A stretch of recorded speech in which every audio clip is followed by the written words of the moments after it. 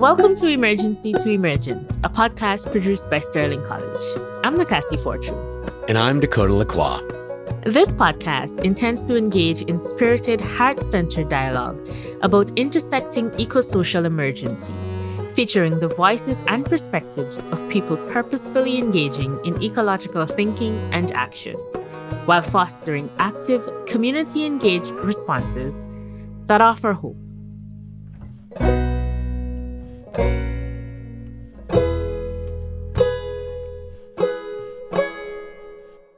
Today, we are delighted to be in conversation with John Zaber. John has been a faculty member in outdoor education at Sterling and playfully refers to himself as the indoor component to the outdoor ed major. He is engaged with a number of outdoor organizations, such as the Green Mountain Club. As an active community member, John has worn many hats over his 27 years at Sterling, including Dean of Students, Director of Learning Support, and Patron of the Green Bikes program, just to name a few. John, thank you so much for taking time out of your day to have this conversation with us. You grew up in NYC. Can you tell us, a little bit about your upbringing and how that shaped you to be the educator that you are right now? Yeah, I grew up in a little town in New York called Brooklyn. And I spent the first 18 years of my life there. I left 2 days after I graduated from high school in 1977. And I was very fortunate growing up because I had the urban experience. And then I had grandparents in Pennsylvania where my parents would drop us off at the beginning of the summer and pick us up at the end of the summer. And the only rules were to stay out of my grandmother's way, which meant after breakfast, we were kicked out of the house and would return for lunch and dinner. And that helped to shape my desire to not live in the city, but to be in a rural setting. So while I didn't have any professional goals in place, I did have the goal of living in a place as to where I live now. John, thanks again so much for being here with us. And growing up in New York City, John, it sounds like there was a really profound shift in you in experiencing nature. Can you tell us a little bit more about that? And was there any moment in particular that kind of shifted your relationship to nature? That's interesting. I do remember one moment when we would drive to and from Pennsylvania. We would cross over the Verrazano Narrows Bridge, which connects Staten Island to Brooklyn. And probably around my sophomore year of high school, driving back from Pennsylvania, I just looked out at the city and thought, I'm done. I'm done here. I've had enough. And I think it's important to note that my visits to Pennsylvania occurred at a time when it was the waning days of the anthracite coal industry. So my grandfather was I forget the technical word, but he basically went around and collected coal samples and tested them for their purity and whatever energy levels or whatever he was testing them for. So I got to witness active coal mines and the degradation to the environment as a result. And whether or not that had a direct influence, I'm not sure, but it was also a time of witnessing economic decline where vibrant downtowns became ghost towns and the malls became the social hub of life. So can you tell us how has biking or what has biking taught you about, the environment, education, and the connection between the two? In the fall of 1983, or the winter of 1983, I had been discharged from the Coast Guard. I was stationed in Washington State. And I flew back to visit family, and on the way back, I was reading a book by Peter Jenkins called A Walk Across America. And reading this book and looking out the windows of the airplane had me thinking about, could I actually walk across America? And I knew I could, but in the fall, I was coming to Sterling College as a student. So I decided to bicycle across country and wove my way down the West Coast into Nevada and up to the North Rim of the Grand Canyon and just meandered for 3 months on my bicycle. And one of the substantial moments on that trip was being at the North Rim of the Grand Canyon and meeting a bunch of college students who were studying geology by traveling down into the bottom of the Grand Canyon. Prior to that point, I had never considered myself much of a learner or much of a student, but all of a sudden I saw a connection with education that I hadn't witnessed before in my life.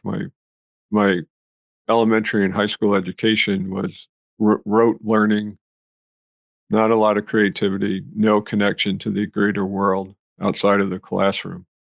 So I was a fairly disengaged student, and what that moment did for me was create a sense of wonder about the world around me that I hadn't really experienced before or thought about. How has education changed or, shifted since you began your journey as an educator I'd say all 27 or more years ago? Yeah, over 30 years ago, because my first endeavor into education were the summers of 1987, 88, and 89, where I led crews for the Vermont Youth Conservation Corps doing trail maintenance on Camel's Hump and Mount Mansfield in Vermont. And just watching young people change over the course of 10 weeks from their experience in the outside world and encountering others who were experiencing the same enjoyment from a recreational perspective. I got to hear stories of students' lives and understand the complexity of growing up. And one summer, my father was visiting, and I brought my crew over for dinner. And my dad said, "Well, no wonder you get along with them so well. They're just like you when you were in high school." That was one of those aha moments. And it was with, at that time, students who primarily were not succeeding within the traditional school system. And I came to value them not from a deficit perspective, but from an asset perspective. And that really shifted or created my thinking around education. Can you tell us a little bit more about what really struck you and how that resonated with you, the comment that your father made to you? Well, one thing to consider is the history of public education in this country, that it was developed around the rise of the industrial system and needing workers for the factories. Uh, And I was never going to be a worker in a factory, so that maybe that's why education never rang for me.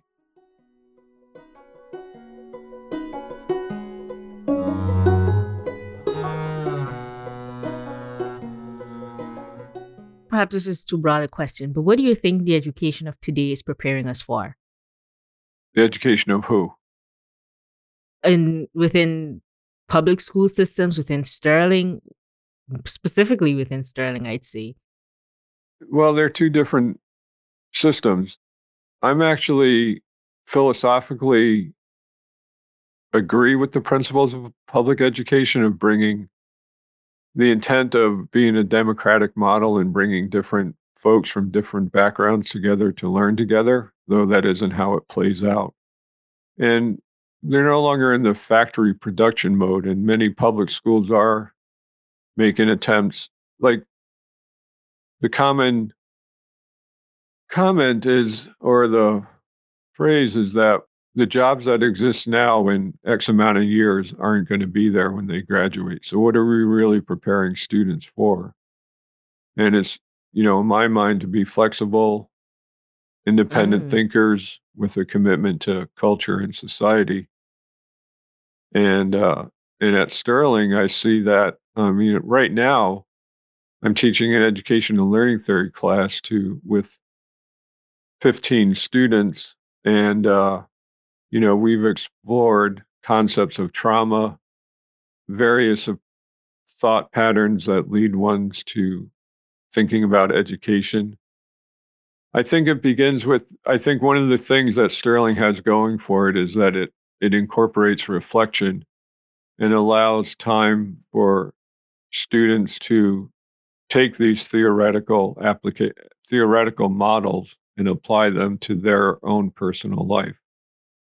You just mentioned the word reflection, and I wonder if you could talk a little bit more about the idea of reflecting and working at the same time, or participating and being active. Yeah. Well, in my roots as a master's degree, my thesis was experiential education and implications for public school reform. I don't know if I've impacted public education, but experiential education has certainly had an impact on me. And that without that period of reflection, there's little opportunity for most learners to not develop a connection or application for what they're learning.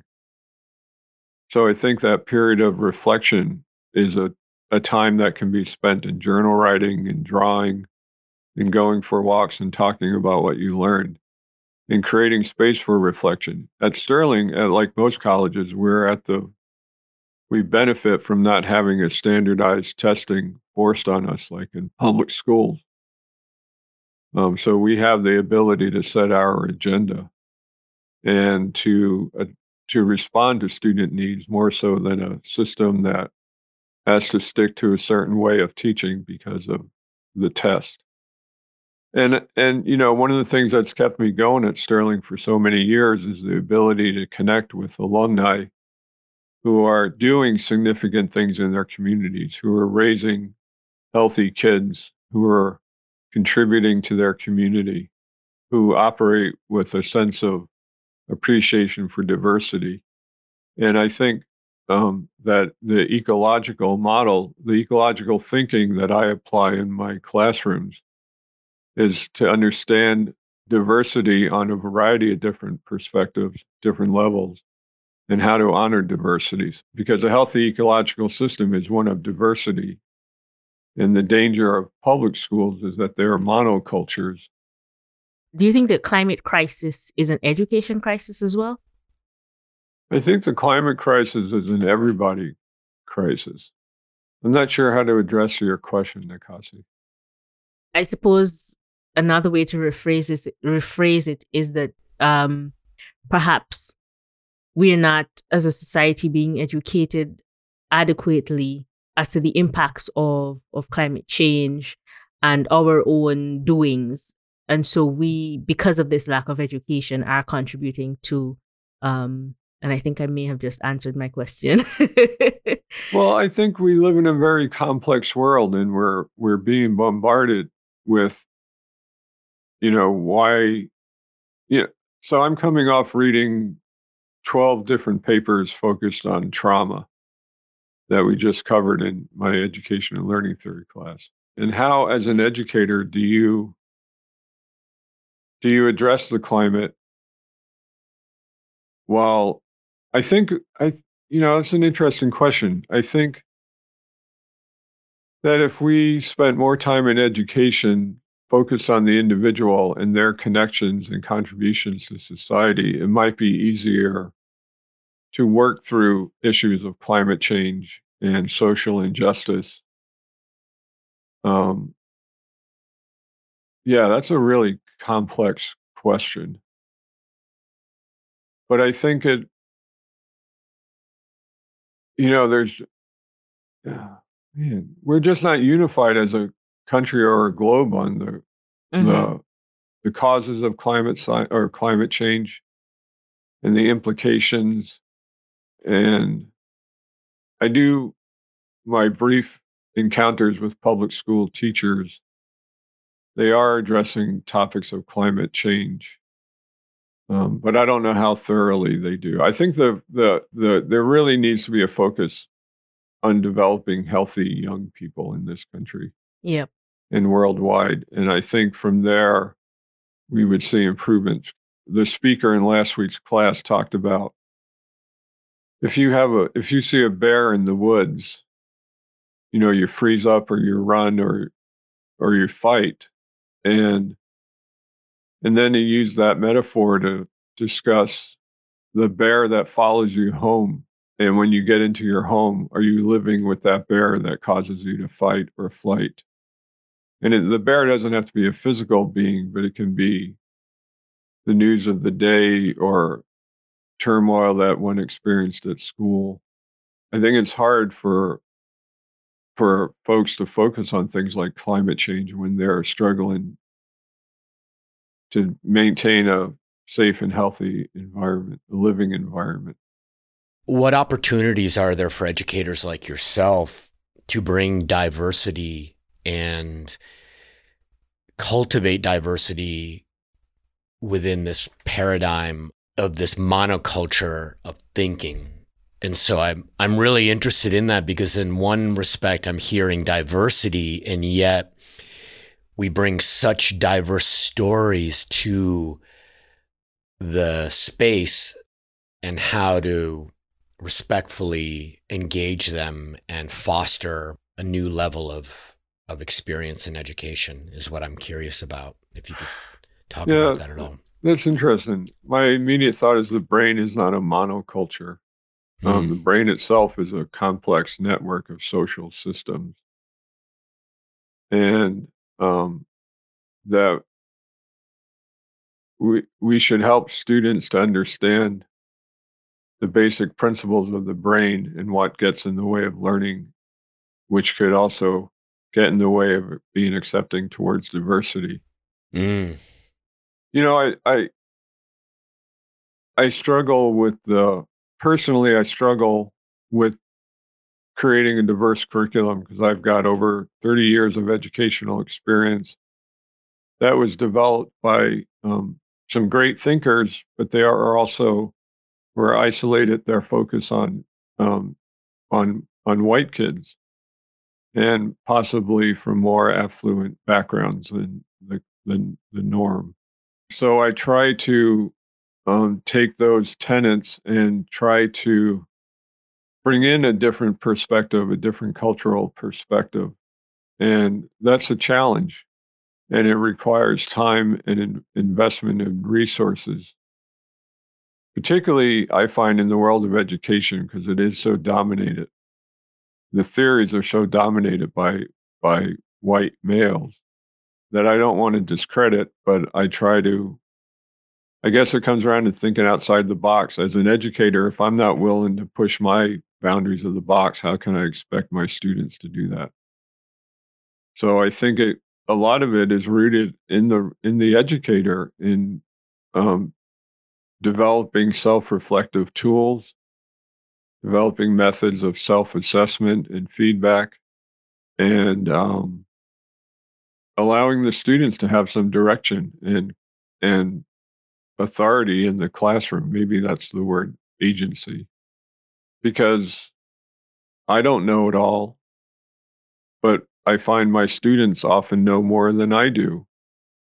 And that's one of the more encouraging experiences about teaching in college, and just watching the generational shift over the years to greater social awareness and greater appreciation and recognition of diversity. At least my experiences at Sterling is that the population of students coming to Sterling in general have greater sense of awareness of diversity and the importance of diversity in culture.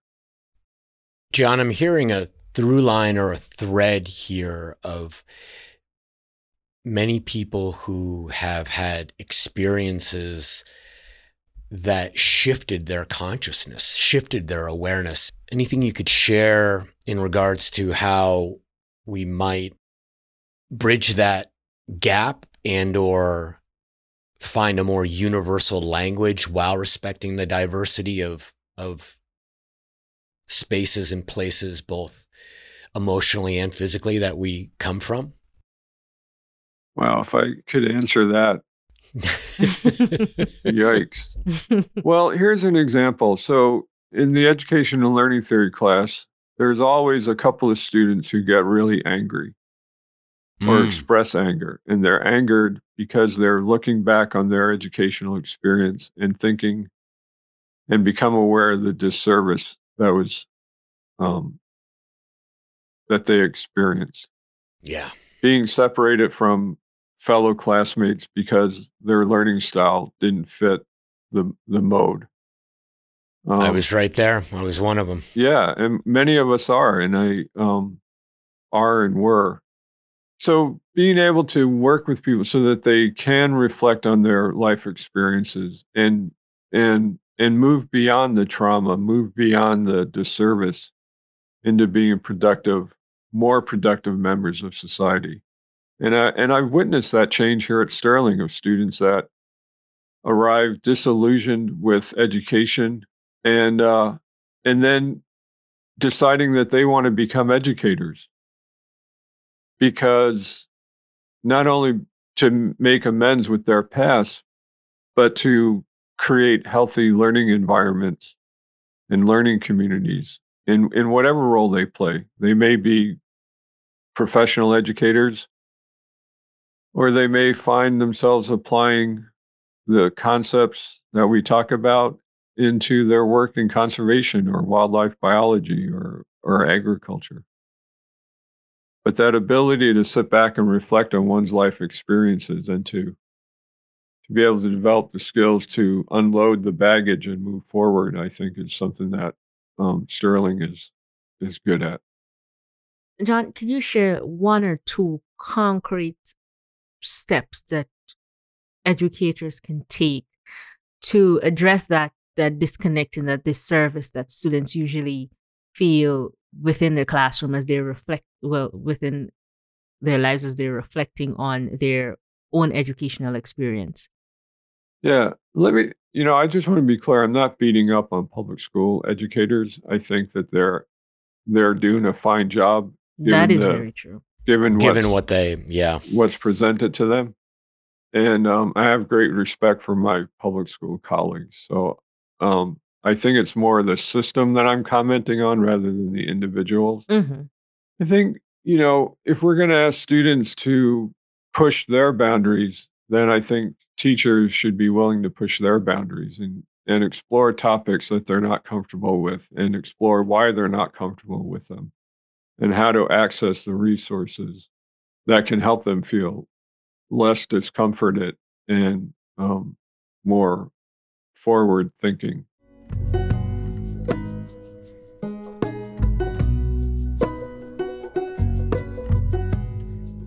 How does education play a role, or what's the connection between community and education? I like to use the phrase learning communities as opposed to classrooms.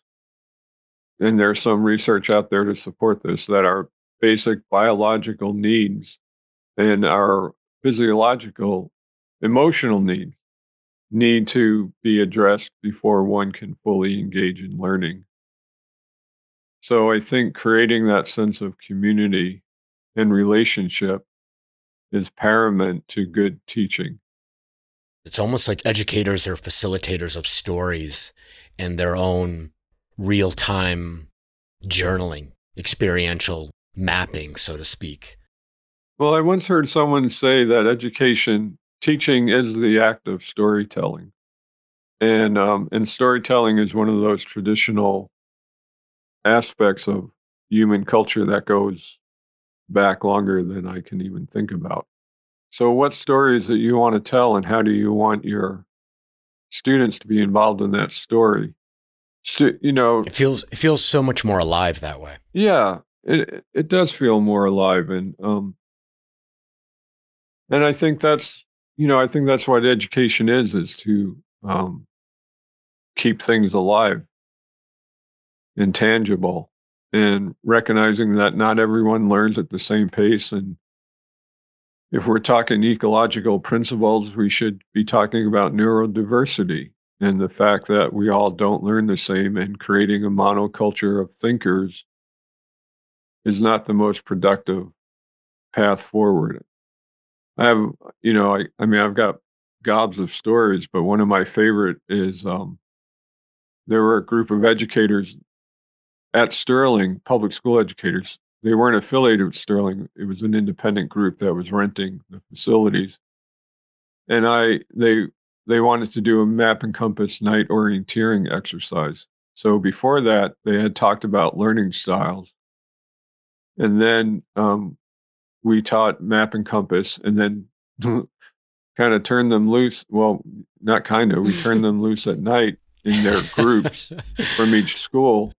And one group never showed up at the attendant location. And it went on, and they finally showed up. And what they did was, so this is nighttime, they took their bearing, their direction of travel, and put their compasses away and just started running. So in reflection with them, where I thought this is it, because one of them was a principal and I thought I'd lost a principal. And in reflection with them, they realized that they all had this particular get up and go type learning style. And that in order for them to be successful in creating school change, they would have to intentionally recruit people with diverse approaches to learning, to management. And what could have been a professional tragedy for me ended up being a really positive learning experience. In that story, I hear the idea of it being okay to make mistakes, failing forward.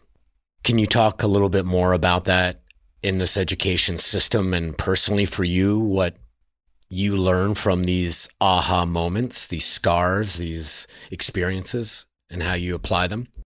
Yeah, I love talking about failure because I have plenty of examples that I can impart on my students. Me too. And how we have to make room for failure. And failure has such a negative connotation in the world of education.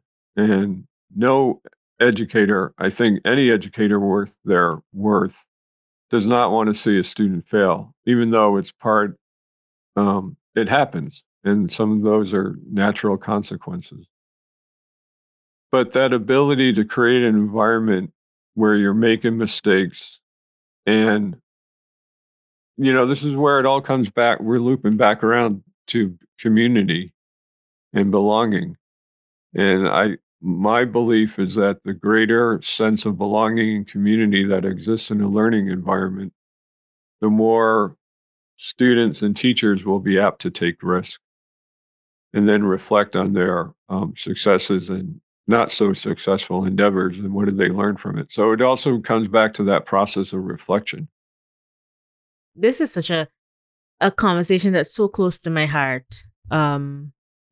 Because of my own traditional education and my reason for coming to Sterling and it giving me the opportunity to be an active participant in my learning and in my education. And that was something that I was not exposed to growing up in Guyana. I wonder, how do you get to that point as an educator of recognizing and encouraging students to be comfortable with the levels that they're at, but also want to inspire them to work harder? So I do think it comes around to relationship. Well, here's an interesting thing to ponder. At one time, I was working in 2 public schools. I split my time between the 2. And I was involved in a program that focused on non-college bound youth, which is totally bizarre word for me. But anyhow, and one school had a teacher's lounge where the teachers would go and eat lunch and retreat. And I just found it a really unpleasant environment. And then the other public school I was working in, there was no teacher lounge, and the teachers ate with the students. They had their own table, but they were still integrated into that lunch structure. And the relationship between student and teacher with the population of students that I was working at was considerably different in each institution. And the one where there was no faculty lounge and faculty ate in the same room with students, there was a greater rapport and respect among students and faculty than in the other institution where faculty were isolated and removed from the students. So I think that sense of community.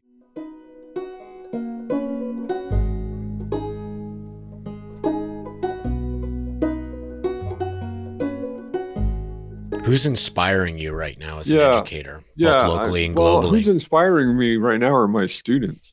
They are walking examples of resiliency. And we just finished, well, we're never really finished, but we just addressed trauma in the developing brain.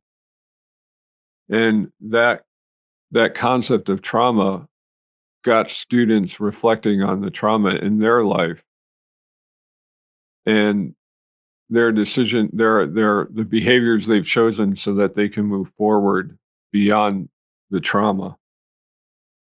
And hearing and reading those stories just inspired me. I can list off authors and books like, I think about Paulo Freire, who wrote Pedagogy of the Oppressed, and what would he say during this time? And I think what he would say is that you've got to keep on learning. Otherwise, we can't change the system that is creating the oppression that we live with. But it's really the students who are inspiring me. John, I don't have another follow-up question, but I did want to say thank you for engaging in such a rich conversation about a topic that is as complex as it is simple. I really appreciate you joining us and sharing with us your own experience and, at points identifying your own privilege. And, it really warms my heart to hear you talk about education with so much passion. And I've been a student of yours, so I've seen it demonstrated in class as well. And so, I definitely thank you from the bottom of my heart. Thank you, Nikasi. Coming from you, that means a lot. Oh. I have great respect for you. Well, again, thank you so much for joining us today, John. It was a real pleasure. Yeah. Definitely. You're welcome. And happy retirement. Yeah, I have a suspicion that I'll be back, but not in a full-time capacity.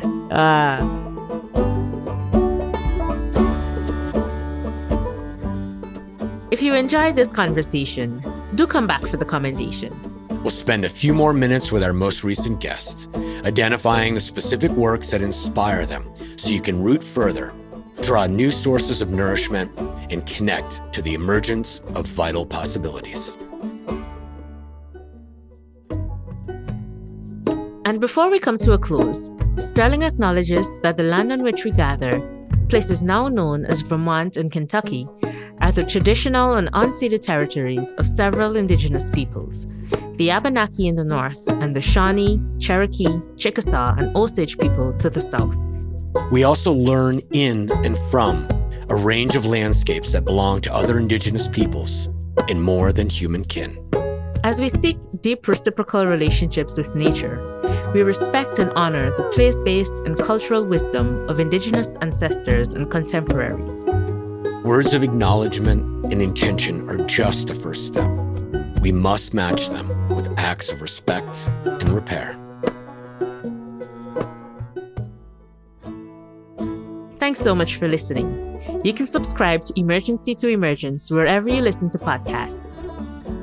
And a very special thanks to Sterling alum Fern Maddie for her musical creations. For more information on how Sterling is advancing ecological thinking and action, visit www.sterlingcollege.edu. If listening has prompted something new to emerge in you, we invite you to share your thoughts as a written message or voice recording, which you can send to podcast@sterlingcollege.edu. Until next time, this is Emergency to Emergence.